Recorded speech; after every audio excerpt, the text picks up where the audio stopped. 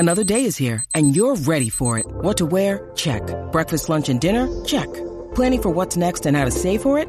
That's where Bank of America can help. For your financial to-dos, Bank of America has experts ready to help get you closer to your goals. Get started at one of our local financial centers or 24/7 in our mobile banking app. Find a location near you at bankofamerica.com/talktous. What would you like the power to do? Mobile banking requires downloading the app and is only available for select devices. Message and data rates may apply. Bank of America N.A., member FDIC. I went to the dentist and he told me I needed a crown. I was like, fucking A right. You can tell. I am the king. Grab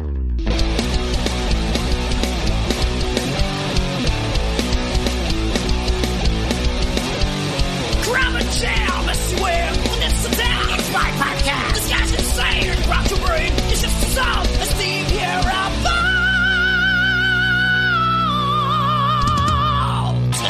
Smack 'em a gob. It's time for another Viera Vault. And this week is another donated episode, but this one's a unique donated one. Because this person I have on my show this week actually donated not only to the Rock and Metal Combat Podcast, but he donated to the Viera Vault, which was awesome because I remember the little donation page you wrote for the Viera Vault, and I really do appreciate that, brother. And I have with me all the way from the land, from down under, the place that makes the Vegemite sandwich. We have TJ James. How you doing there, TJ? I am thrilled to be here with the mighty Ralph Viera. Thank you so much, brother. And I find you quite mighty myself, bro. Yep, excellent. This is going to be fun. Yeah, this is going to be great. Now, I don't want you to be offended because I'm going to set it up right now to let you know that I am a bona fide Black Sabbath tard. Okay? That's fine. So am I. You are a Motley Crue tard. Oh, yeah, no. Of course. No, I'm an absolute Motley Crue tard. Absolutely. But, yeah, I do own all the Sabbath stuff, and I mean all the Sabbath stuff as well. Right on, dude. That's awesome. That's very, very cool.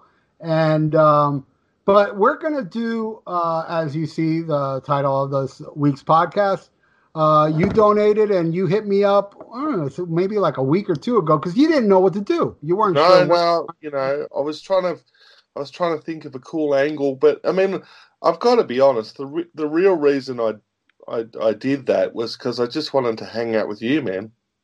Right on, brother. But I'm just, you know, I tried to think of something cool to talk about. I thought we could talk about a little bit about, you know, being independent musicians and also talk about the not so often touched upon Vince Neil solo catalog. Right on, yes. And when you said that to me, I said, oh, now that's a great subject because it is. You're right. It's not very much talked about. And I'm actually a fan of it. And it's kind of amazing I'm a fan of it because this music is not really my type of music, but sometimes there's, like everything, there's an exception to every rule. Like, I'm not a big fan of, like, the glam metal stuff, but I love Night Songs from Cinderella. I'm not too big of a fan of what they did afterwards when they got all bluesy because that first Cinderella album was, like, Somebody Save Me, Night Songs, you know, Nothing for Nothing, some good heavy stuff. But they were glammed out to the max. Now, the Vince Neil stuff is not that, I mean, I'm talking really about the first album. Exposed is pretty glam, not, you know, in the glam cock rock genre, as you may. And, but I really, really like this album. I think the musicianship is great. I think the songwriting is great. And gasp, I think Vince sounds great. Go ahead. I think Vince, I've got to be honest, you know, and I'm a huge Motley fan, so I've seen them 6 times, and you might think, oh, that's not that many times, but you have to remember that I live in Sydney, Australia, and they've only been to Australia first, I think 5 times. 5 times.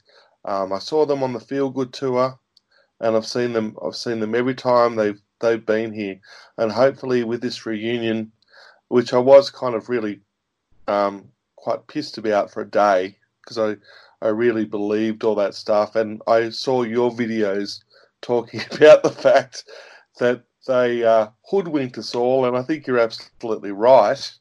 Yeah.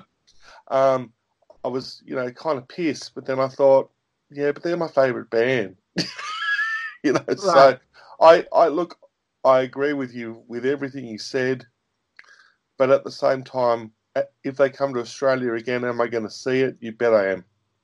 Right on, man. I'm not, but I mean, I have, I've seen a lot of them. I don't know how many. I probably saw me even more than you. Oh yeah, you would. Let me think. Shout the Devil, Theater of Pain, Girls, Girls, Girls, Dr. Feelgood,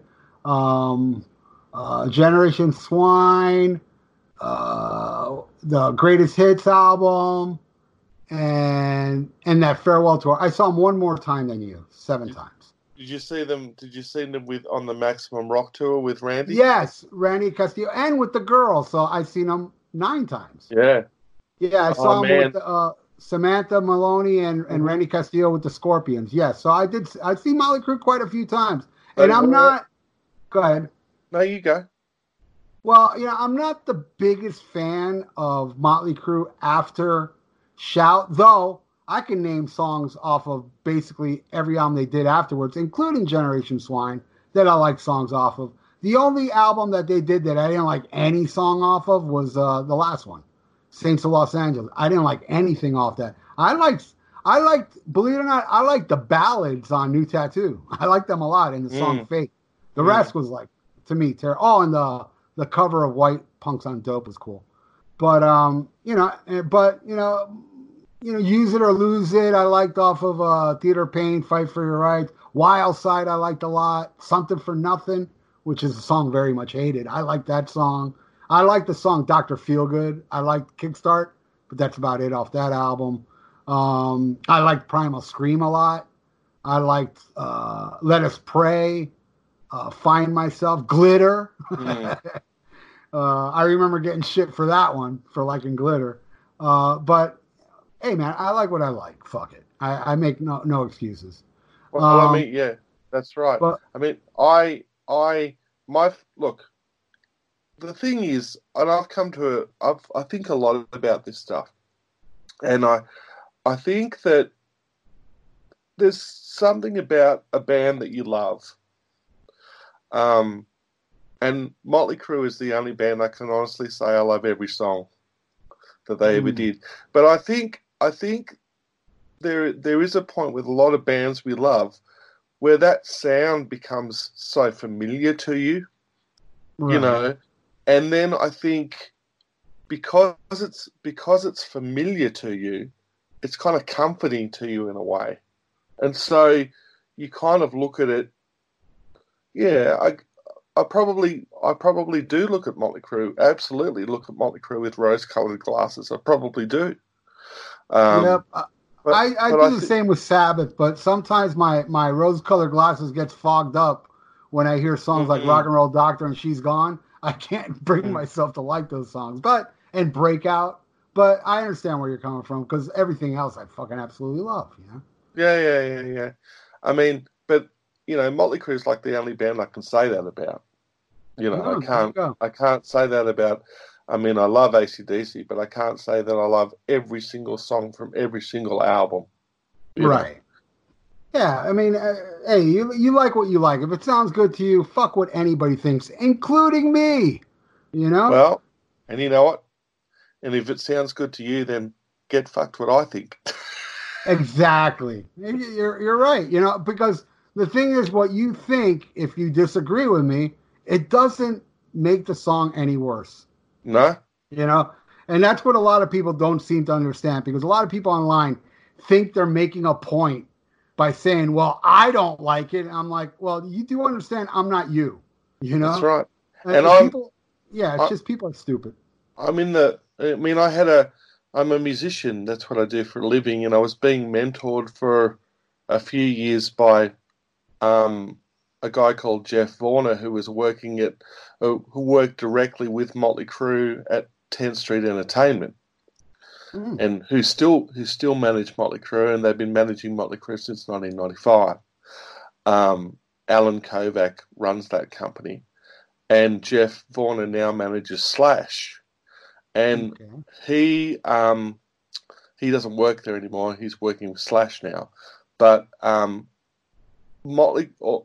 favourite Motley Crue stuff is the stuff from 1991 onwards. Oh, really? Yeah. That's kind of rare because a lot of people really tend to like the first, like me, the first two the best.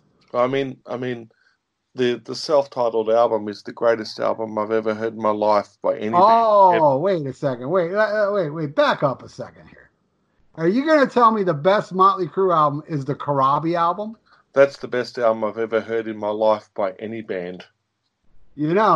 I have said, for years, I've said Shout is their best album. And then it dawned on me, I take my walk with my iPod, and I decided, because I love that self-titled album, I decided to listen to it on my walk. And I thought, you know what? This is their best album. But now I'm kind of like, it's tied with Shout. I used to think Shout was the best. Then I thought that was the best. But now I'm kind of like, I revisit Shout a lot. Yeah. And I'm like, no, that fucking album. That to me, that and the Karabi album are just like tied. So what was your initial experience? How did you get turned on to Motley Crue? Okay. There was a show in Australia all through the 70s and 80s, or mid 70s to mid 80s, and it was called Countdown. And it was on every week.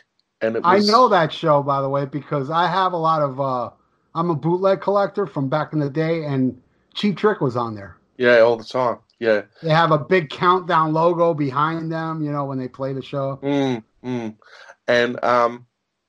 the very first time I heard, and the very first time I saw Motley Crue or heard about Motley Crue was in rock magazines when I was like 83, 84, so I would have been 10. Mm-hmm. And I thought they were satanic, You thought they were what? I thought they were satanic, Oh. Yeah, and obviously they're not. But well, that's a Australian term. I don't know what telly means. Telly, I know, means television in television. England. Yeah. And so, but the very first thing I ever heard was in 1985. They showed on Countdown. They showed Smoking in the Boys' Room, and I loved it. I thought it was awesome, And I obviously, I was 12 by that point. Had no idea who Brownsville Station was or any of that, obviously.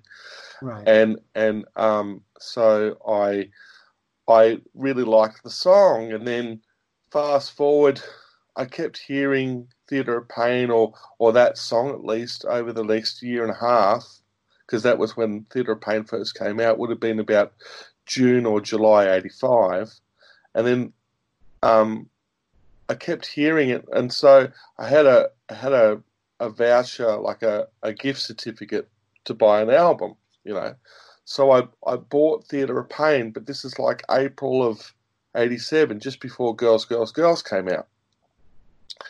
And I really liked the album. I liked it. And then I bought Girls, Girls, Girls when it first came out, and I really liked it. I was kind of obsessed with that for about a couple of weeks, and then I started listening to other stuff. But then my real obsession started for real, and it's been going on for 31 years now, was when Dr. Feelgood came out. I thought that was the heaviest, like sonically heaviest drums I'd ever heard, and I thought the production was unbelievable. I didn't know who Bob Rock was then, but I do now, and I thought it was just sonically a masterpiece, and that was basically all I listened to for about a year. And wow. And I saw them on that tour play in Sydney, because they came here and they played a couple of nights in Sydney, a couple of nights in Melbourne, and a night in Brisbane. And my dad was cool enough to take me, and that was just the greatest concert I've ever seen in my life. Right on. Did he do the flying drums at that one? No, he did the cage. Oh, okay. Yeah, Oh, the spinning around cage like yeah, yeah, girls, girls, girls. yeah, yeah, Oh, that's interesting. I yeah. wonder if they start. Did they start the tour over there? I don't even know. No, no, no way. No, Yeah, they started the tour. Well, I think the first show was at the Whiskey A Go Go in Hollywood, where they filmed the Kickstart video, yeah, and that's then yeah. and then And they then America. started in Europe Oh, okay. because they cancelled Europe for January 87, 88. They were supposed to go there, but that was when Nicky OD'd, so they cancelled Europe. So they started in Europe, and then I think the US started in about November of '89. Okay, I And they did see and they that tour. came here I in May of '90. okay. I can't remember when I saw him in '90. It was one of the early shows in the American tour, but I'm not too sure where they started that tour. But But yeah, it was a good show. you have to remember, like, timeline is everything, And Oh, of course. I'm, because I was. How old were you when Shout at the Devil came out? I was 18. Yeah. See, I was um 15 or 16 when Feel Good came out, and I didn't really. I think I did know about. I did know about the other albums at that point, but for some reason that record just pushed me over the edge. Well, I discovered Motley Crue at 16. Yeah. When I saw the Live Wire video on MTV. Though Yeah. I do remember seeing them in magazines before I saw the video, but when I saw that Live Wire video, I was completely blown away. I was like, "Wow, this is awesome!" They look like Kiss, and it's kind of like a thrashy riff, kind of punk rocky, but catchy. There was a lot that Too Fast for Love album is a mishmash of a lot of they never repeated that, but that's the thing about Motley Crue. They always change their sound. Yeah. Every was album, I don't think. Yeah, you can't like say any album sounds like the last one. No, but I You mean, know? I think, look, there were always elements that sounded similar, you know, but that was the cool thing. I mean, I love the fact that they changed their logo every album. I love the fact that and apparently they made all those changes, and I think Nicky said it was out of boredom, really. They'd get a look, and then they kind of felt like everyone would maybe copy it. Well, So that was one thing about Motley Crue. They set trends a lot because if you remember, Theater of Pain, a lot of bands went that route. I mean, Judas Priest started wearing colors in their stuff with Turbo, and the Ultimate Sin got all glammy and glitzy. As far as image wise, they really did set the trend in the 80s. And they were huge. I mean, they were the biggest band to me in the 80s. I mean, not my favorite, but they were definitely huge. you see, And but go ahead. I discovered music when I was 4 years old, and that's what I wanted to do with the rest of my life. I knew that at 4 years old, and and initially I was into Elvis because and I still love Elvis to this Oh day. yeah, I'm a big Elvis But fan. you look at the visuals that Elvis had in the '70s, right? Yeah. With all those suits and jumpsuits and all that stuff, And then I discovered Kiss when I was 7 in like 1980, Hmm. right? Oh yeah, they were huge over there in '80. But all of these bands, like Elvis was very visual, Kiss was very visual, AC/DC was next. They were very visual. Van Halen was very visual with Roth, Right. and so it would make sense that I would like Motley Crue because they were also very visual. Yeah. Oh yeah, they were, and they did. I mean, especially that early stuff. It's kind of like, Kiss was, well, not in Australia, but down here, it's like, man, after '79, nobody cared about Kiss anymore, and Mm. they were kind of like they kind of like took the baton, as you would say, from Kiss, and they became the Kiss of the 80s, because Kiss was, I was 12, 13 when I discovered Kiss. And when you're a little kid in the 70s at that time, it was hard to escape Kiss. Yeah. And Kiss to me was the ultimate gateway band because of Kiss, I got more into hard rock. I liked, I loved ELO. I loved Kansas before. And then, Cheap Trick, Styx, I loved all that stuff, but it didn't really gravitate me to check out other bands till Kiss. See, I can't. I love all those bands, and the heaviest band that I'm into is probably Pantera. Right. You see, because with me, I'm a songwriter. That's what I do. I write songs and I play shows. But I'm very much about the don't bore us, get to the chorus. I'm that guy because I was raised on commercial arena rock, and people like Mellencamp and people like Cheap Trick and the Beatles. It was all about melody. The Beatles were all about melody. The Stones were all about melody. All these bands with all these great songs. So it's really hard for me to. I mean, I like Slipknot and all that stuff. I try to listen to that stuff too because I refuse to be musically closed-minded, But I don't really love a guy screaming at me about how he hates his life, Right? Because I'm just not that guy, Yeah, you can't identify with it. I mean, I try to take the best of everything and listen to that, but I just love melody too much, man. I hear you, man. So, what did you think? I'm sure you were gutted when you found out Vince was out of Motley Crue. I cried. Wow. I cried. Absolutely. As I recall, and I could have the timeline wrong. I should have did my research. But man, I remember when Vince left Motley Crue or kicked out of, because both sides are saying something different. He quit, and Vince said he was fired. I could have the timeline wrong, but I remember when, as I recall, when Vince was fired, like less than a month later, he already had a video for "You're Invited, but your friend can't come." It was like a month later, right, or even less. It was really quick. It did come out. It did come out very, very quickly. The single, and I bought it.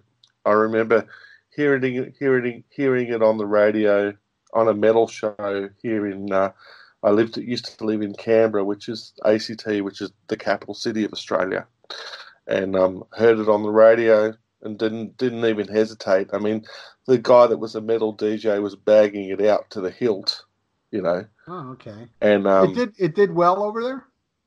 No. Okay. Yeah, it didn't do well over there either. No, but I remember distinctly the guy saying, "And tonight we're going to put the boot into Vince Neil." Boy. I'll never forget that. But I went out and got it the next day. Didn't even think about it. But yes, it did come out very quickly. I was not impressed. Say no, man. I wasn't impressed. I'll be honest with you. When I saw the video, I was like, it's cool that Steve Stevens, because it wasn't Steve Stevens. Oh, and it's not Steve. Well, he's in the video. That's why I thought he played. No, he's not. No, he's not. It came out as a single first, because you got to remember, Exposed didn't come out till 1993. Right. So You're Invited, but your friend can't come came from the Encino Man soundtrack, which was from '92, and I forgot who played guitar, but I know Vicky Fox was playing drums, and Bobby Crane on bass. Yeah. But Steve Stevens is not in that video? No. Wow, I could have sworn he was. I guess no. The first video that Steve Stevens did was the Sister of Pain video. Okay. Wow, I did not know that. I'll tell you this, and I know this for sure. I'm positive about this. Before Exposed came out, Vince Neil did perform "You're Invited But You Can't" from. It wasn't the Video Music Award. It was some other MTV show, and Steve Stevens was there on that live performance. Yeah, maybe. Yeah, you may be right. I'd have to look at that again, but I'm assuming you're right. Yeah, but I think it was. Yeah. I think it was the MTV Video Awards, wasn't it? Well, no, it wasn't. It wasn't. Okay. I have it somewhere. Yeah. I remember it was some other show they did, and because MTV had a lot of different shows, live events. Yeah. And they were part of it, and I remember, and it was when the single was obviously fairly new. So if he wasn't on the video, he soon joined right after that video was done. Yeah, he does. We'll get into Exposed soon, but there is a version of it's a different version of You're Invited But Your Friend Can't Come on Exposed. Oh man, you see, I didn't even know that. I had no idea. I always was under the impression he played on that song and he was in that video. But I haven't seen that video. But he played on the song on the album. Well, I got to tell you, I don't recall because I must have heard Look in Her Eyes. I must have heard that song for me to buy the album because that song just completely blew me away.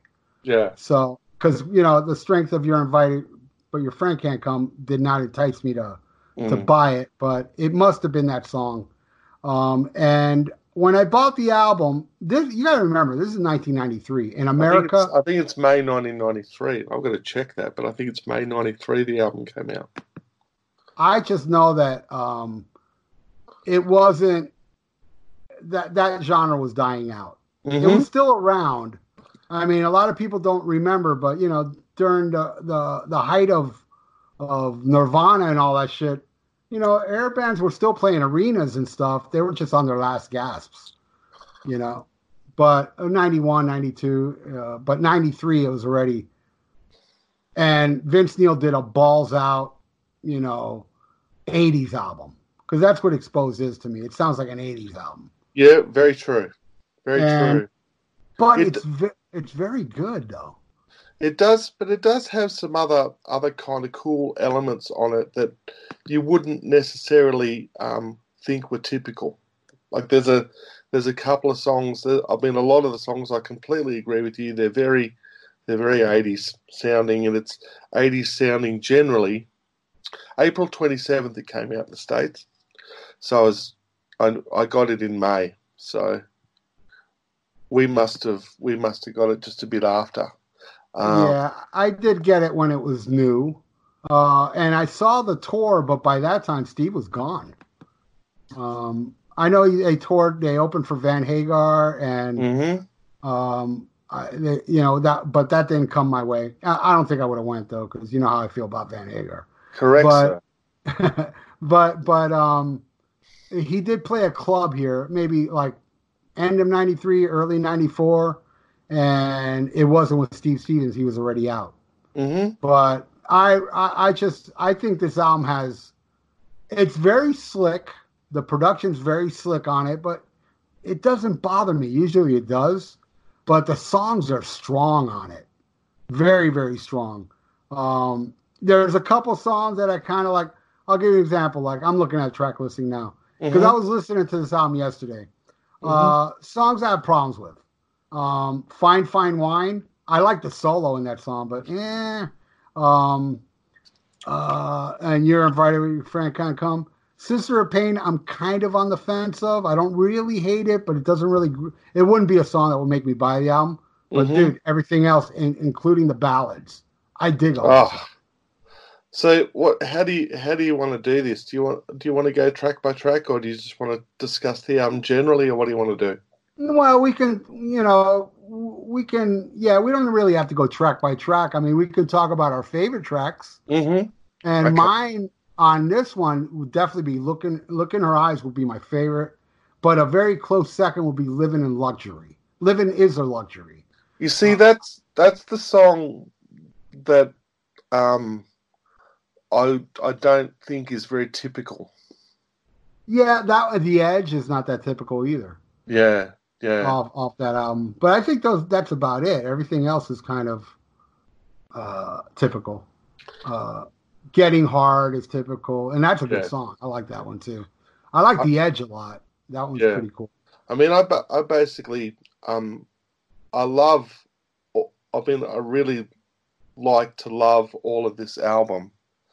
Um,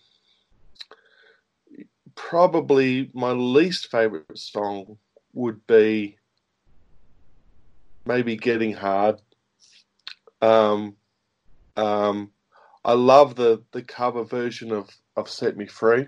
Very good Sweet. cover. And I don't know if you know this. You probably have you got the B-sides to this album? No, what are they? Because I'm sure I've heard them. Okay. There's a cover of, I think, a Rod Stewart song, I think, or a Faces song. Oh, blondes have more fun. Yeah. Yeah, I've heard that. And the cover version of I Want to Be Sedated, which kind of got me into the Ramones a little bit. I've heard that as well, which is very cool.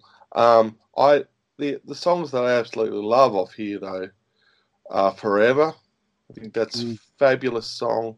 I think Can't Change Me is fabulous. The two ballads. Yeah, I mean Can't Change Me. I mean Can't Change Me especially is just an unbelievable song. Let's. Fine Wine's pretty cool. I mean the whole thing, but I mean it's funny because when this album came out, I mean I really like it now. But when I remember when the album came out, I thought this sounds just like Motley Crue, and not as good.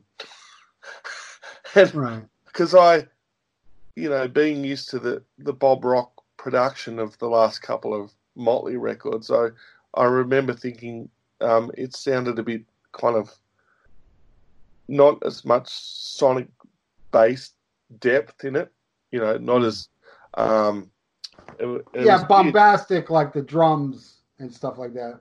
Yeah, but now I love it. But I wonder if this would have been possibly the direction that Motley Crue would have headed in had Vince Neil stayed in the band. What do you think? No way, because at the time Nicky was starting to, like, you can hear in interviews, he was starting to kind of trying to distance himself from even his music, because he would always bash like Poison and the hair metal stuff, and he saw the writing on the wall of a new movement going to happen, and he wanted to move on. That self-titled Motley album, I mean, you hear hints of classic Crue in it, but it's definitely not a Motley Crue album. Not to me, not to my ears. It's an awesome album, though. As I was saying earlier, I think it's their best album with Shot of the Devil. But it really, I mean, I know they changed their sound, but this one, like Hooligans Holiday, and I mean, it's just so radically different. Welcome to the Numb. Well, don't you think Hooligans Holiday sounds like Round and Round? Rat? No, Aerosmith.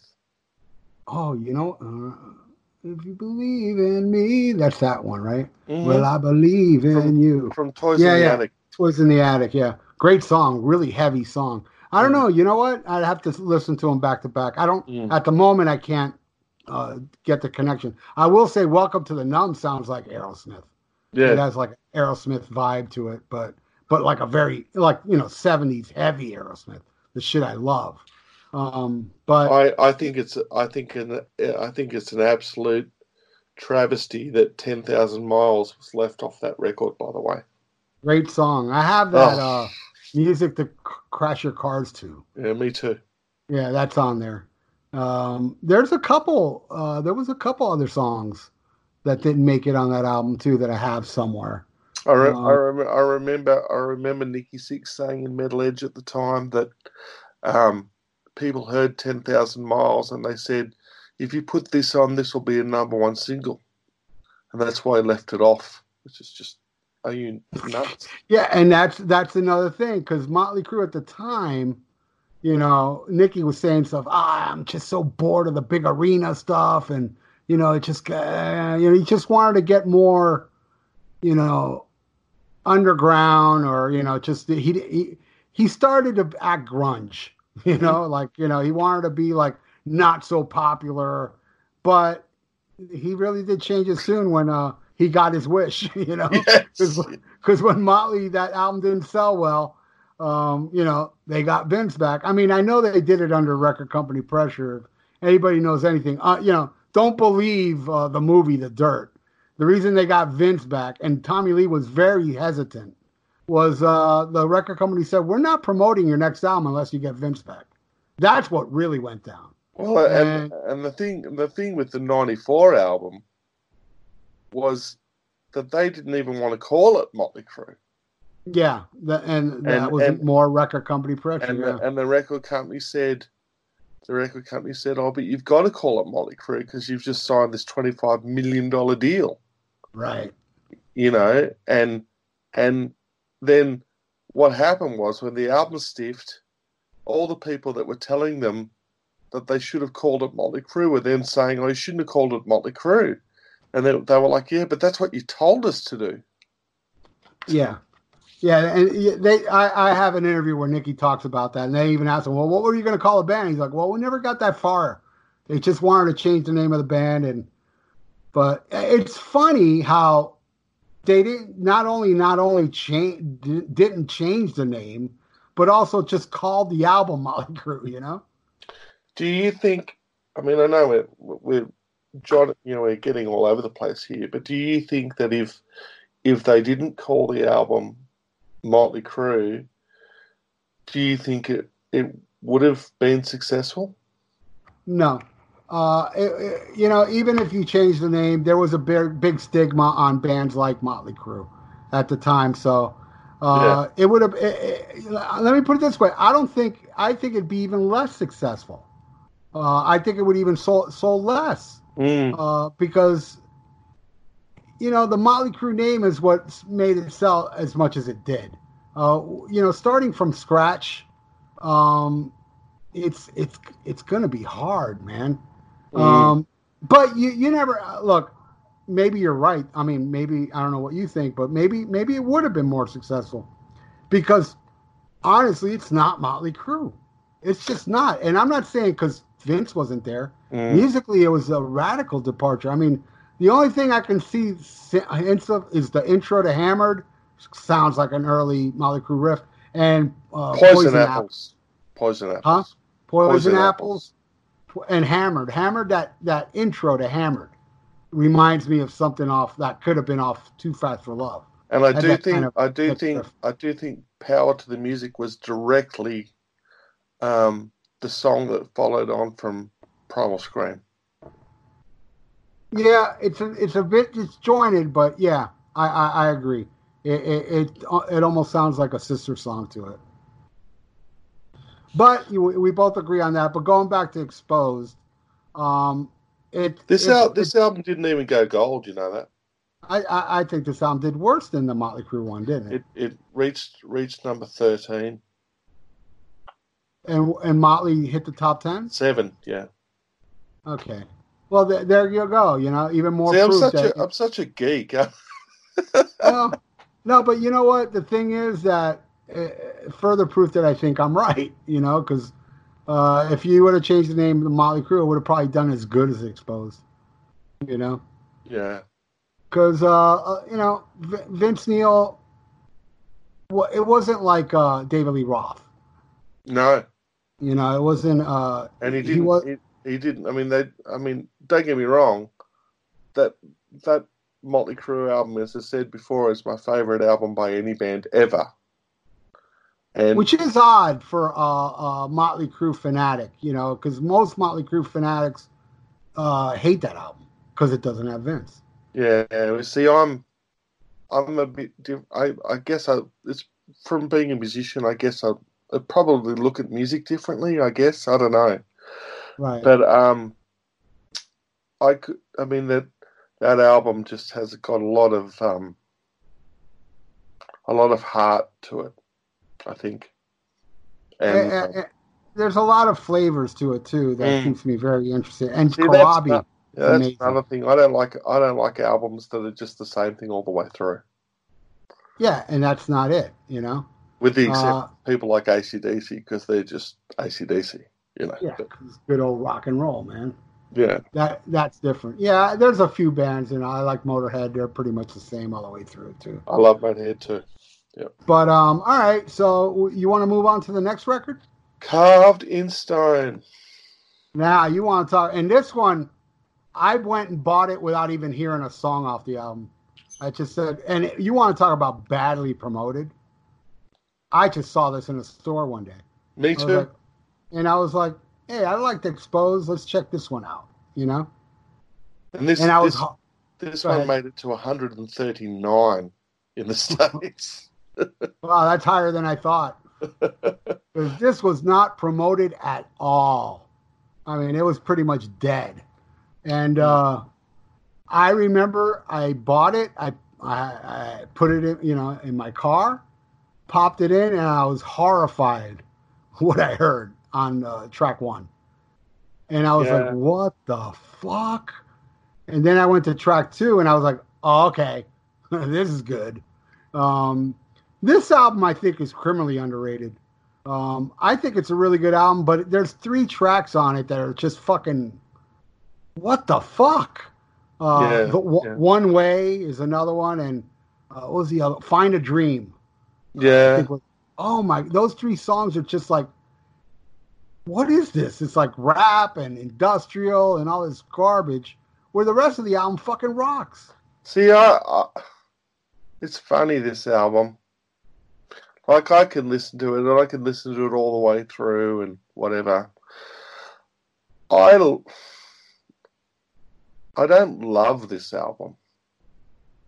You know, I mean, I think,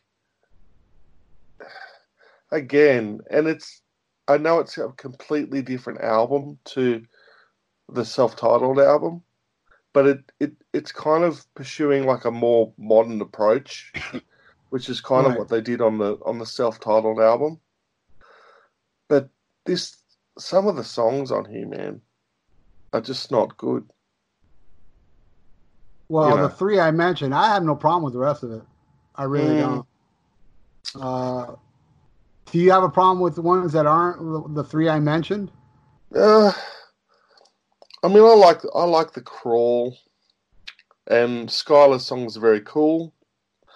Writing on the Wall is very cool. One Less Mouth to Feed. But I mean, this album is very, very dark, very minor key type stuff. Yeah. Without, and not a lot of light and shade on it. You know, so yeah. It's pretty eclectic though, if you really think about it. I mean, not all songs sound alike. They're kind of, I hear some Sabbath in this album. Yeah, true. No, that's true. But and I love the Rift. I think the Rift is awesome. It's very cool. Great song. Moody. Yeah, no, it is very cool. But it's funny. It's like, do I want to hear that from Vince Neil? Well, I don't know. Well, that's kind of like, it's kind of unfair, you know. It's because you want to put Vince in a box. No, not really. I don't. Yeah, it's really hard to. I'm not making a lot of sense right now. No. I think I know what you're trying to say. You don't think Vince Neil's voice fits the music, is what you're trying to say, right? Yeah, I just think there's. I mean, I think there's a reason why this album, apart from the time, which was obviously what it was, I'm not sure that the songwriting is there on everything on this. I mean, getting the Dust Brothers to produce you. I mean, I don't know. Which were popular at the time, right? Yeah, I know. It's kind of this. I guess this is the problem I have. I think it's kind of a jumping on the bandwagon album. Right. Oh yeah, definitely. Like the 3 songs I mentioned, it was of the time. Mm. You know? And I did read an interview with Tommy Lee saying he loved it. You know. Yeah. Well, before Vince came back, because Tommy Lee was already leaning towards shit like Breaking in the Gun, and stuff like that. That when he heard that, he's like, "Ooh, I like this," Of course. I mean, don't get me wrong. I love Tommy Lee, but yeah, I mean, I love what Vince Neil said in The Dirt. He said if Tommy Lee had breasts, he'd be a Spice Girl. I do think Tommy Lee likes to jump on the cool and hip. One of my favorite lines in The Dirt was when Nikki said, "I never liked Pamela Anderson. She was like a girl Vince would fuck." Oh, that's right, he did fuck her. Which something we didn't talk about was the last album had the video for "Can't Have Your Cake and Eat It Too" that featured Pamela Anderson before Correct. she ever met Tommy Lee, and that's when Vince banged her. I mean, at the time, Yes, that video was a bit of eye candy, I think. Oh yeah, that was total, with the cars and the hot chick, here I go again type thing, But and one thing I think that really needs to be said, and it's okay to be a fan and say when your heroes aren't doing so well, right? One thing I think that's really, really sad is that Vince Neil, and to their credit, unlike Tommy Lee and Nikki Sixx, when Vince Neil goes out and plays his solo shows, he doesn't do anything from any of these records. Right. Doesn't he do look? I think he still does Look in Her Eyes. I believe he does. Maybe not, but I think he did. Yeah, well. But that's it. It's. I think he should. Oh, of course. I think it's like. I mean, it's like with. I mean, it's like you doing Thrash or Die, or me doing my solo shows, and us releasing these albums and doing what we do, and they're not playing anything off them. Yeah, it's that I can. Why did you even do it in the first place? Well, shit. I saw the Carved in Stone tour at a place called Mr. Laughs. Yes, a comedy club, and all he played was The Crawl. That's the only song he played off this album that night. See, I wish I could have seen those shows. Yeah. Sometimes I hate. Sometimes I'm so envious of Americans because of that. Yeah. Well, yeah. I mean, I'm envious of Americans too, because most shows don't come to South Florida, but that one oddly did. At a comedy club. How many people were there? Do you remember?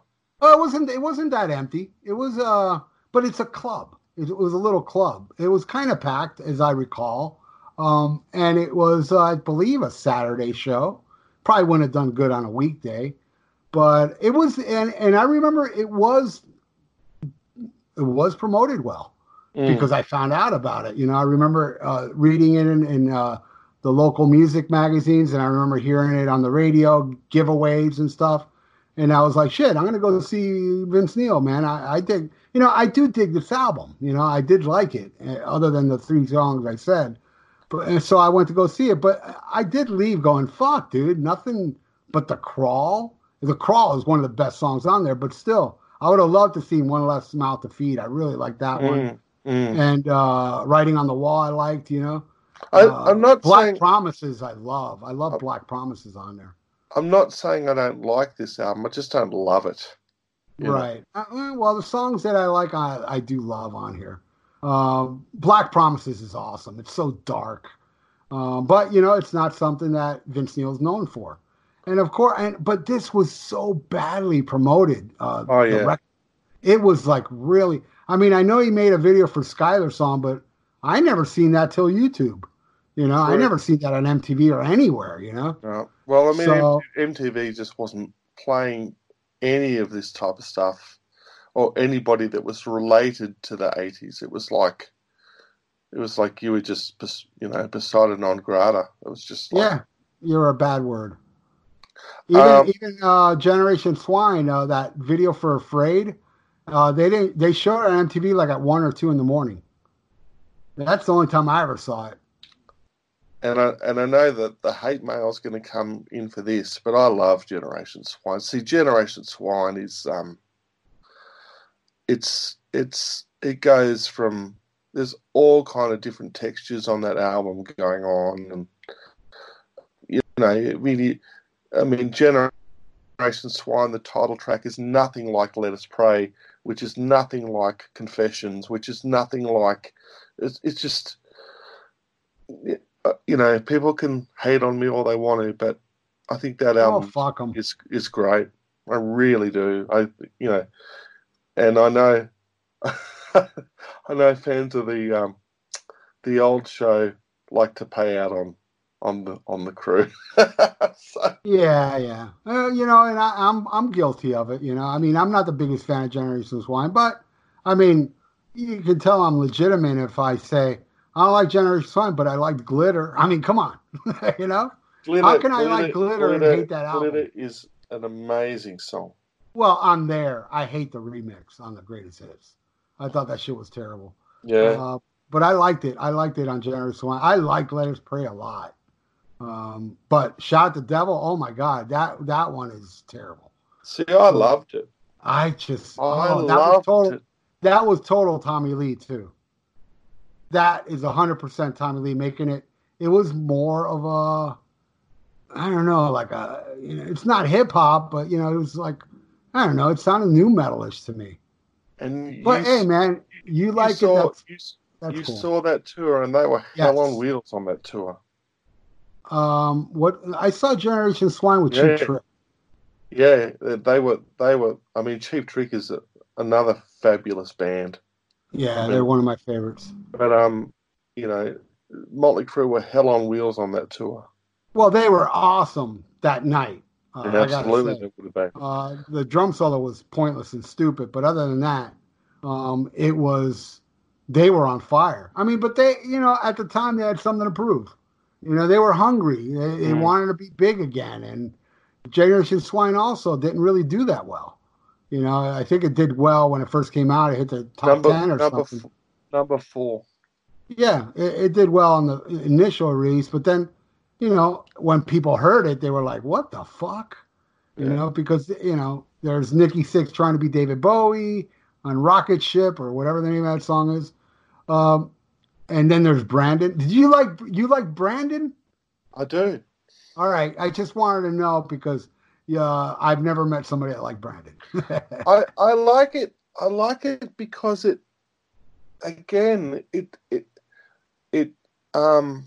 is different to the rest of the record. I mean, yeah. I mean, I'm a parent. I get the sentiment. Mm-hmm. And people kind of chuckle at it now and all that stuff, but I bet he meant every word of it. Well, yeah, I'm sure. But yeah, I just didn't get it myself. I found it funny, Yeah, I know. I know. And at the time, it really, I mean, come on, let's not bullshit each other here. At the time, it was the Pamela Anderson band because Motley Crue only got any kind of publicity because of Tommy and Pam at the time because she couldn't have been bigger at the time, I would actually agree with that. So they were known as the Pamela Anderson band, and I remember it really pissed Nikki Sixx off because during that time they were on Howard Stern and a caller called in and said that. Hey, is this the Pamela Anderson band? And Nikki got super pissed. I think Nikki was like, hang up on him. Some shit like that. Was there a lot of people at that show? Yes. That was at the West Palm Beach Amphitheater, and It was, yeah. I was all the way up front for that one, actually.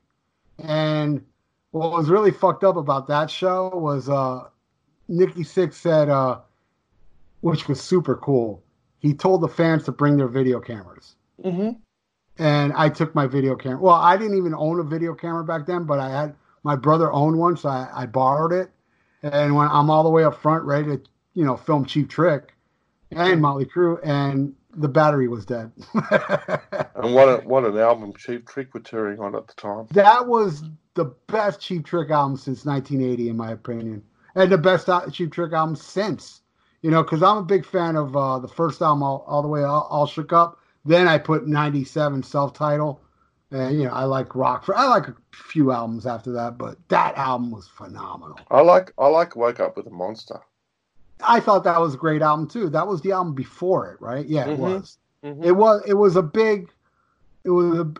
big improvement from the last, I don't know, since '83. That one I would put right under 97. But anyway, so do you want to talk about the next Vince Neil release? Yeah, I just want to say my favorite on here is The Crawl, and I don't know, man, Three-Way Tie with Breaking the Gun one way and Find a Dream. All right, the next one, wow, I don't even own this one. It was Live at the Whiskey. I don't own this, so I can't, I didn't even know this existed. Okay, well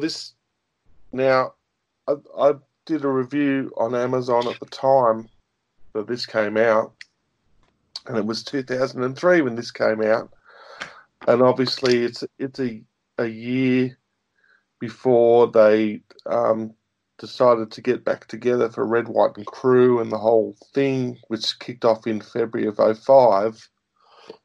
But I'll just pull this up. And I remember in my review on Amazon, I said, is any crew better than no crew, right? As in CREW. Is any crew better than no crew? Because the track listing on this album, the only thing that's from either of his previous solo albums was Look in Her Eyes. The rest of this is, Kickstart, Knock 'em Dead Kid, Red Hot, Piece of Your Action, Girls, Girls, Girls, Same Old Situation, Home Sweet Home, Looks That Kill, Smoke and Livewire, Mm-hmm. And it's kind of like, I mean, it's all right. He sounds pretty drunk. Oh, does he? He's at one point near the end. He goes, "Let's give shooters for everybody." Oh boy. It's all right. It's all right. I listen to it every now and again. I'm supposed to be the crew head here. I'm not building him up too much, am I? I didn't even know this existed. Yeah. Because I am on Wikipedia now going through his discography, and I'm like, what the hell's this? Yep. And, I mean, it's okay. It's okay. It's just okay. Well, then, we got the next one that's pretty much a covers album, but there hang on. There's more to say. Yeah. No. Okay. You remember the now this is cool. I like this. Do you remember the VH1, the remaking of Vince Neil? Yes. Right. Yeah. Barely, but I do remember. Yeah. They got him a personal trainer that made him throw away his Oreo cookies. I remember that scene. And you in that episode or that special, he records a new song with Desmond Child. And that song was called Promise Me. And I really like this song. Was that ever released? Yeah, on iTunes. Not on iTunes in Australia. I had to steal it. I would have bought it, but it wasn't. We didn't have it. Yeah, and it's called Promise Me, and Desmond Child wrote it, and it's really cool. It's really good. It's a really good song. I don't remember. I did see that show though. I don't recall that. Mm, mm. So, yeah, it's it's very cool, and the vocal on it is excellent. And if you can find it out there, or if it's on YouTube, and it's obviously a very commercial song. It's not metal at all. It's not even hard rock, but I think it's pretty cool. Okay, now we can move on to Tattoos and Tequila, if you like. Yeah, this is pretty much a covers album with just two songs Mm-hmm. that are not covers. And Mm-hmm. man, this is what I got to say about this. And I know you might not agree with me on this, but Vince Neil is awesome in the studio. I think I agree. he sings very well on these songs, these cover songs. Where like a big example, like if he ever attempted to do Nobody's Fault live, it would be a train wreck. But in here, he pronounces every single word. There's a lot of words in Nobody's Fault. Yes, there are. And he delivers it, man. And let's And face it, Steven Tyler's not easy.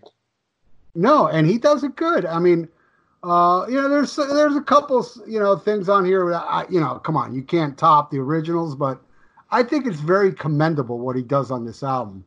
Mm-hmm. And I don't even mind the two songs that aren't covers, "Tattoos and Tequila" and "Another Bad Day," which yeah. I'm reading it right now. I know what you're going to say. Mm-hmm. That it was supposed to be a Motley Crue song, but Tommy Lee hated it.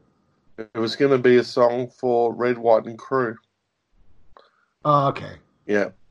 And Tommy hated it, so it wasn't on. So it's on here, and I see that Tracy Guns, James Michael, Kevin Kaddish, and Nikki Sixx wrote it. Mm-hmm. Yep. And then the other song is written by Marty Fredrickson. And that guy's a great writer. He writes with See, it's my dream to be a songwriter for other people. Right. And so I know who all these guys are because I just think they write such incredible stuff. The guy's written with Foreigner and a bunch of people. I love this album. Yeah, I love this album. I think this album rocks. Yeah. It's a good rock, and I think Vince sounds really good on it. But like I said, man, even on the last two albums, I think Vince, especially, to me, Vince will never top, and this is just my opinion, will never top his vocals on Danger. I think that's the greatest vocals he ever done. But I think when he went solo, I just feel like he was more focused on his vocal deliveries on these songs, and it doesn't stop even with all these covers. Yeah, I think, yeah, I can't say anything bad about this album. I love everything that's on it. I love Another Bad Day. I think that is a masterpiece of a song. Tattoos and Tequila is just amazing. The video clip's amazing. The book was amazing.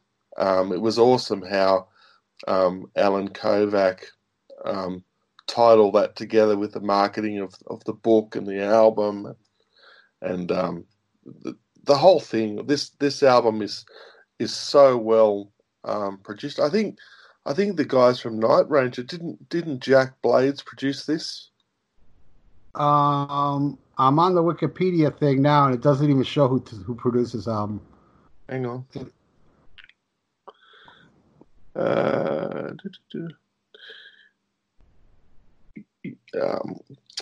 Okay, well, it says Jeff Blando played on it. Donna Strum played on it. Zoltan. Have you seen Zoltan play? Apparently he's awesome. He's fucking visually unbelievably great. He's amazing. He's just like the most wackiest drummer I've ever seen live. He's just unbelievably good. Is he? Do you think he's better than Tommy? No. Well, I can't judge. I mean, judging by this album, no. I mean, I think Tommy Lee is one of the greatest drummers ever tell you the truth. He hits like Cozy Powell. Like, the 94 album says it all to me. And you listen to stuff like Red Hot and Bastards and Livewire. I mean, the guy's awesome. I just challenge anybody to play Upside Down.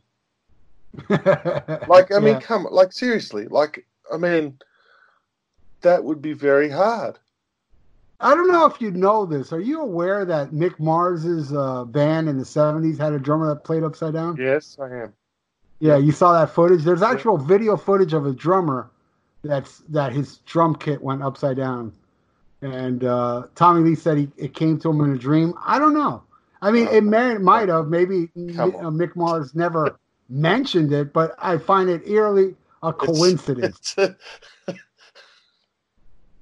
agree. I don't think Tommy Lee dreamed that shit. I think it was Mick saying, my drummer did that. But it has to be said, all the stuff that happened like before that, like on the Theatre of Pain tour, when he was on on a lift on the stage, and it kind of that was the best drum solo I ever seen Tommy Lee do, was the Theatre of Pain drum solo. And it has to be said that I mean, that whole thing with playing Upside Down, he might have taken some of that, but everything he's done since, he didn't take. Right. I mean, the roller coaster thing and the last circle thing. Yeah, I mean, that's nobody's done that. Nobody's ever done that that I'm aware of. I'm wondering, what's he going to do this year? Yeah, look, I've got to be honest about this tour. I hope Vince Neil gets back into shape, because if Vince Neil can come out and sound the way he sounded, and it might have been studio enhanced, but if he can come out and sound the way he sounded on Red, White and Crew on that Carnival of Sins DVD, or he can come out and sound like he sounded on the Generation Swine tour, it'll be awesome. Right. And if he can come out and look fit and trim, and because when Vince Neil is in shape, he kills.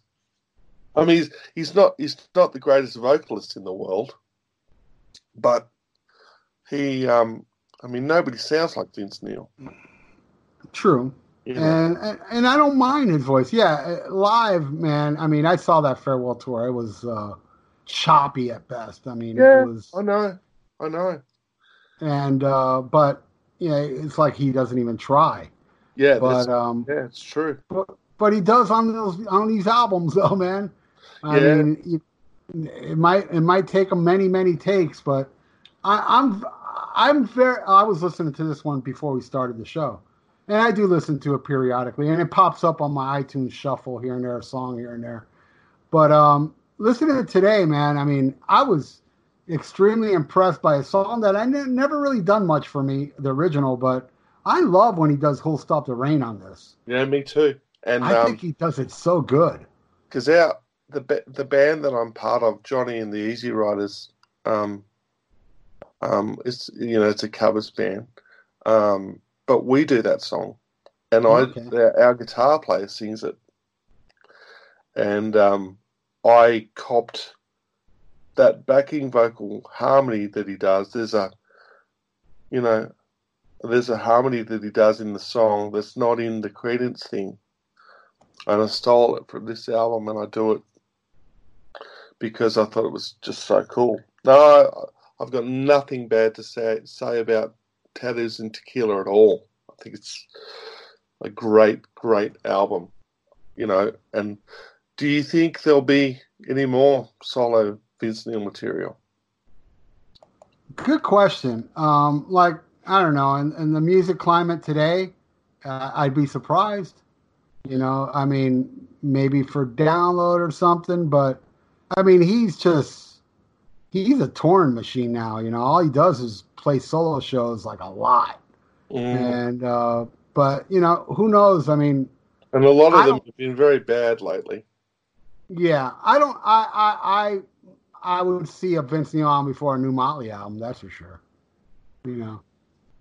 Do you think there'll be more Motley? No. Okay. As far as new music, I think it's going to be a whole nostalgia trip. I think why I'm not interested to see Motley Crue now is because it's going to be a greatest hits shit. You know, it's like they're not going to throw. I mean, they're not going to throw out like to me, the best set list was Red, White, and Crew. Yeah, it was awesome, wasn't it? They threw out Red Hot again, and I never seen them do On With the Show. They did it that night, and you know, they just threw out some, you know, Louder Than Hell. You saw them in Florida, right? Was that the first show of the tour? It was, well, no, Puerto Rico and then Florida. They did Afraid that night, didn't they? I believe so, yes. Oh, and Glitter. They did Glitter. I know. And, yeah, On With the Show. On With the Show was the one that really floored me.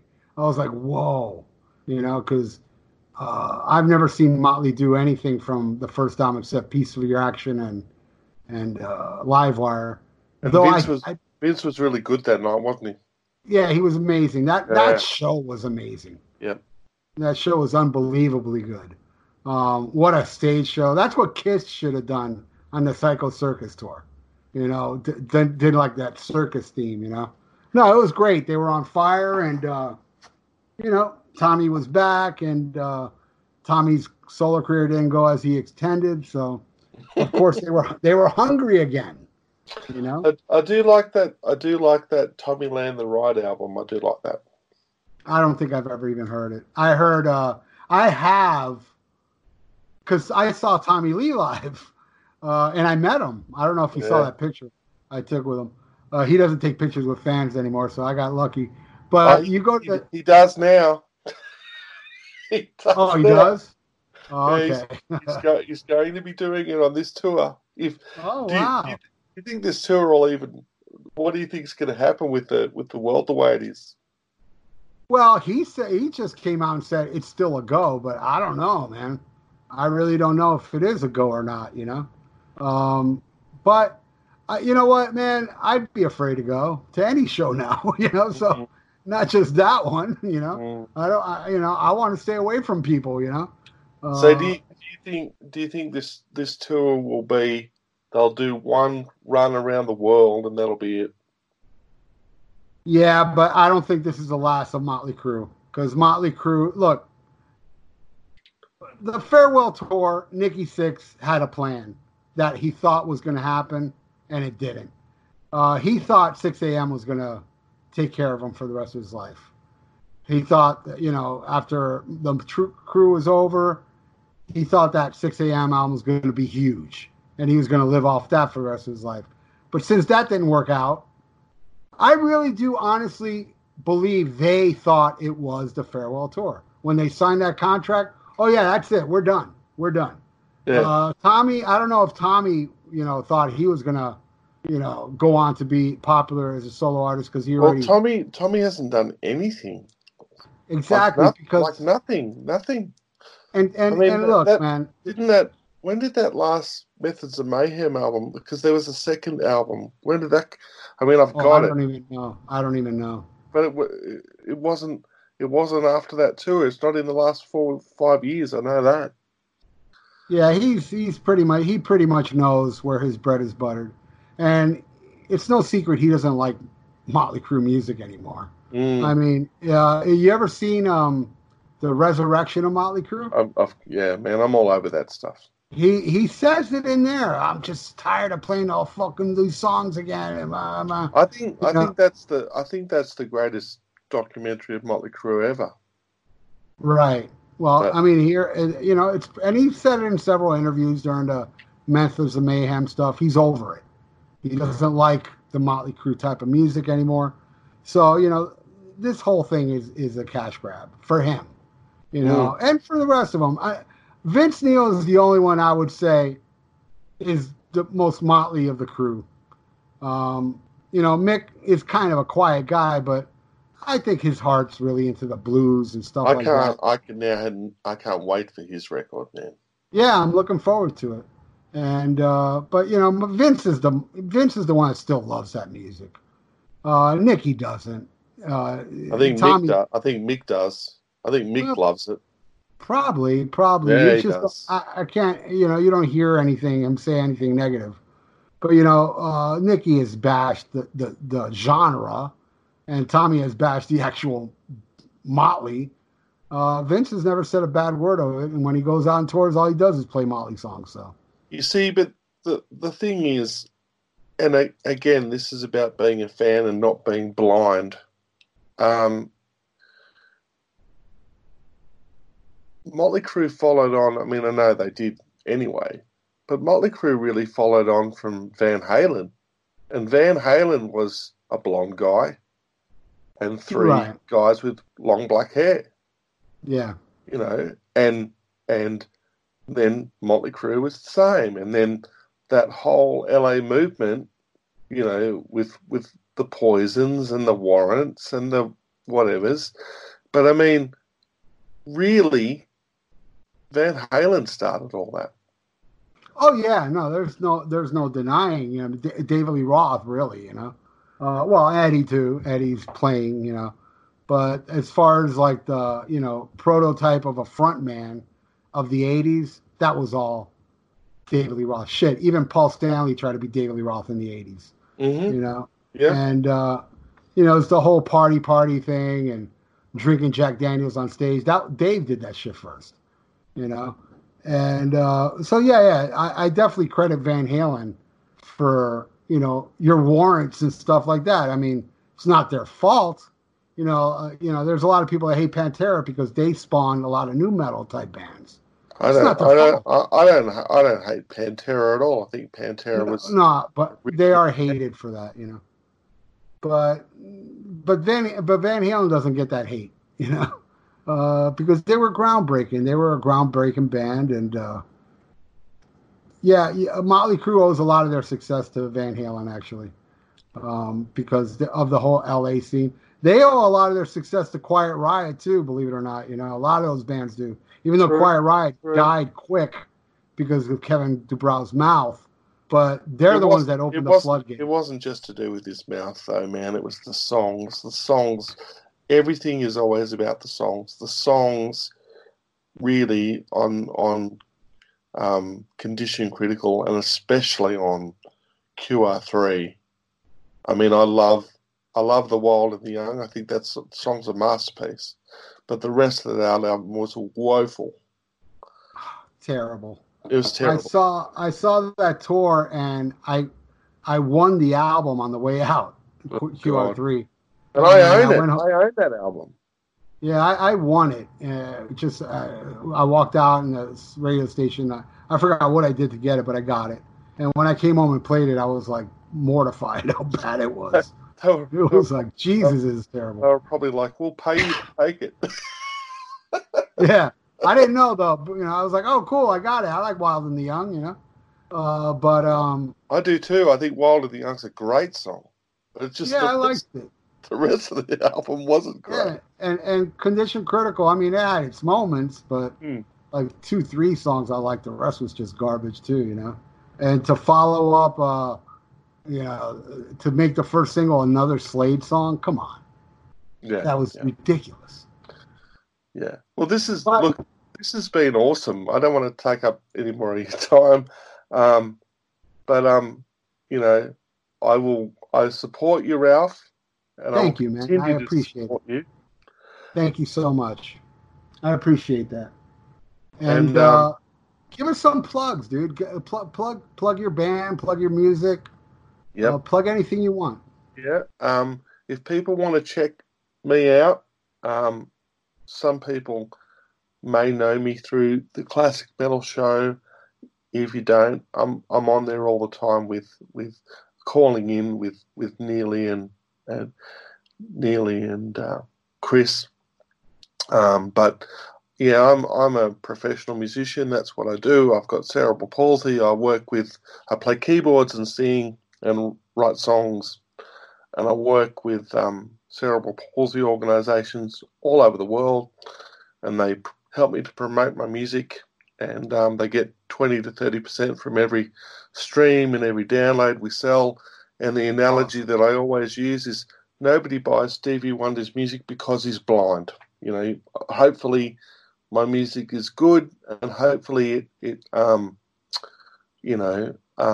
very proudly wears my influences on my sleeve. There's lots of guitars, there's lots of loud drums, loud guitars, loud bass, but the choruses are pretty strong. So please check it out. My latest EP came out in December 24th last year. No apologies. And all you have to do is stream it. If you want to download it from iTunes, that'd be really cool. But it's available everywhere, as is the rest of my catalogue digitally. Just look up TJ James and you'll find it. And it rocks pretty hard. I'm very proud of it. Right on, man. I'm going to check it out myself, man. I haven't heard it yet. And so you can check me out on my Facebook, which is TJ James Music. And my website's tjjames.com.au. And the covers band I play in is Johnny and the Easy Riders, and that's johnnyandtheeasyriders.com. Right on, TJ. Well, I want to thank you for donating to not only the Rock and Metal, but to the Viera Vault, which was super nice of you to do. I really do appreciate your support. It means a lot. Are you going this year? No, it was canceled. Yeah. Oh, they canceled. I didn't know that. Yeah, they canceled it. But I wasn't going to go anyway. That's a whole other story. Well, as I said, and I hope you hear this. I support you and I support Ian. Good. And I'm listening to Ian's new show. I can't even pronounce it. It's Diabolus in Podcastica or something it's called. And I'm not meaning that to be disrespectful. It's just hard to pronounce it. I didn't even know about this. It's very cool. It's very cool. Okay, cool. Good. But but it's kind of like the original Van Halen.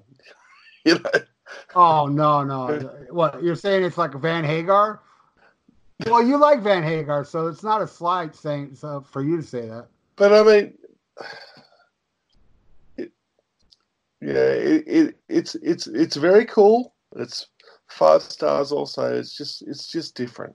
Right. Well, I would hope so. Yeah. Well, but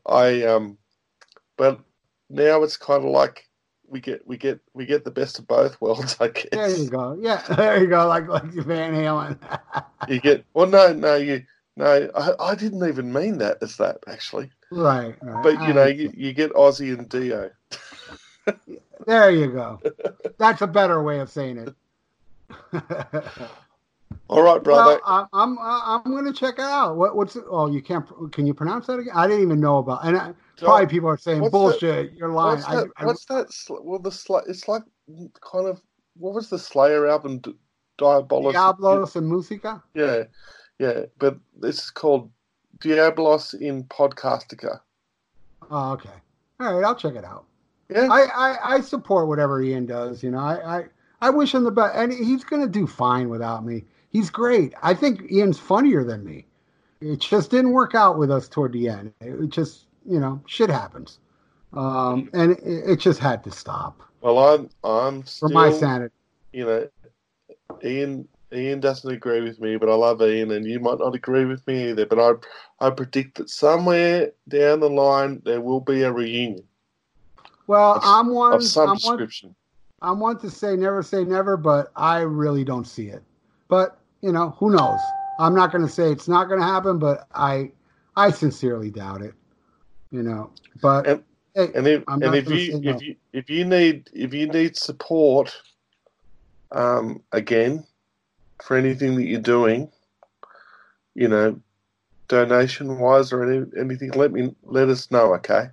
Thank you, man. I really do appreciate that. And but all I want is support, really. I mean, just keep on checking out the Viera Vault. I'm going to have one up every week. I mean, as of now, I have so many on the list. Though yours going to be up first. So I'm doing another one later today. So what do you got coming up? Rory Gallagher, which I don't Mhm. know much about, but I'm going to do that. No Peth album. I got a Shining episode that I already did with Nate, but it's going to be a bitch to edit. So I got 4 podcasts on the roster. That so next month, but I still got many donations to take care of, and I plan on doing every single one of them. And just to thank you all. Thank you all. I did not. It sucks because when I left the Rock and Metal Combat Podcast, I forgot about the donations and stuff, and it wasn't really on my mind. And then I got some shit I've heard from the group of, oh, look how you abandoned everybody, and oh, Ian's doing the donations. You're not like Ralph. And I'm like, wait a second, I'll still do them. I just didn't think offhand, but whatever, man. People, and I'm sure some people think, oh, he's just doing them because Ian's doing it. He doesn't want to look bad. Well, yeah, of course. I don't want to. I don't. It's not that I don't want to look bad. I honestly didn't think of the donations, and I'm the type of person that I don't fuck anybody over. So Yeah, I if know. you donated, I'm going to take care of you, every single one of you. I want to do them all, and I will. I mean, and I stress to anybody listening, if you donated, please let me know, because I've had a couple people tell me, hey, I donated, but I'm sure there's more donations that I don't know about, and I do want to know, So that's it. That's pretty much it. Yeah. But thank you, brother. Thank you so much, and best of luck with your music, and it's really commendable. And I'm sorry to hear about the cerebral palsy, but I'm it's not. awesome that. Well, I mean, come on. Look, I mean, no, I mean, look, it's happened, and the reality is that I might not even be as into my music as I am if I didn't have it, because Right. because So when I there's was an advantage to it. well, you see, when I was born, the doctor said to my parents, that the right side of my brain, which is the more creative side, because cerebral palsy is all like motor skill. Mm. And the right side of my brain would overtake the left side, which is the more creative side. So Right. if it wasn't for this, who knows that I'd even be, as obsessed with music as I am. But I'm a really happy guy. I mean, I've been married for 18 years. I've got a wonderful little girl, and life's good. Awesome, man. Awesome. So, yeah. Well, I'm really happy to hear that, dude. Yep. And I'm happy that you're doing something about it as well with the organizations, and that some of your proceeds of your music is going into that. That's awesome. Love hearing stuff like that. And again, I mean, I wish you more luck than most musicians, because honestly, yours is going to a good cause instead of cocaine and hookers. Yeah. I mean, well, when I do have a few drinks, I start to walk straighter.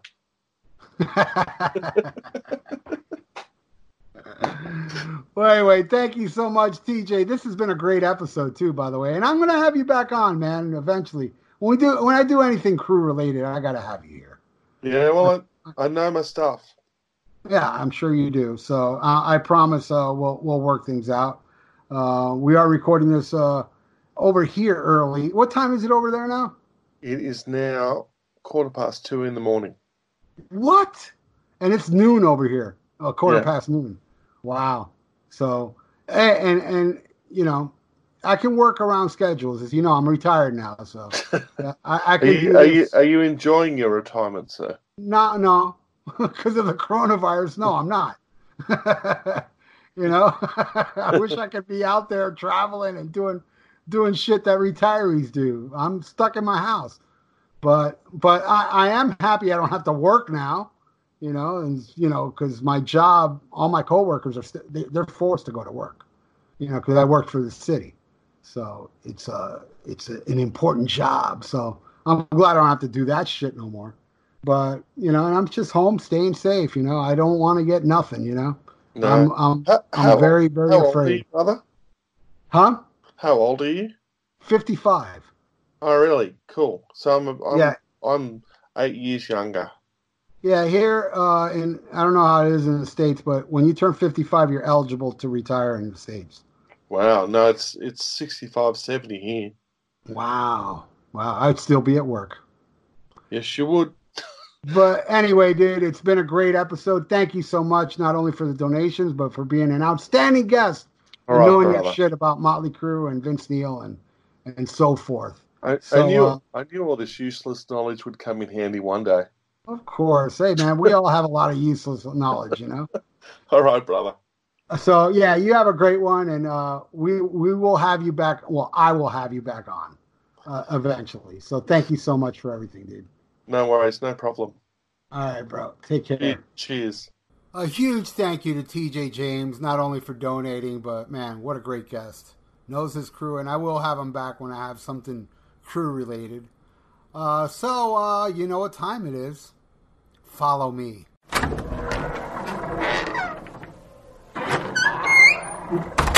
Now we're inside the vault, and something that we forgot to talk about during this episode was a B-side from the Carved in Stone era. Maybe, I don't know, maybe it was Exposed. I think it was Carved in Stone. Vince did a cover of 250624, the Chicago song, and I think it's the best cover he's done from all the covers he's done. I think this rocks. Turn this shit up.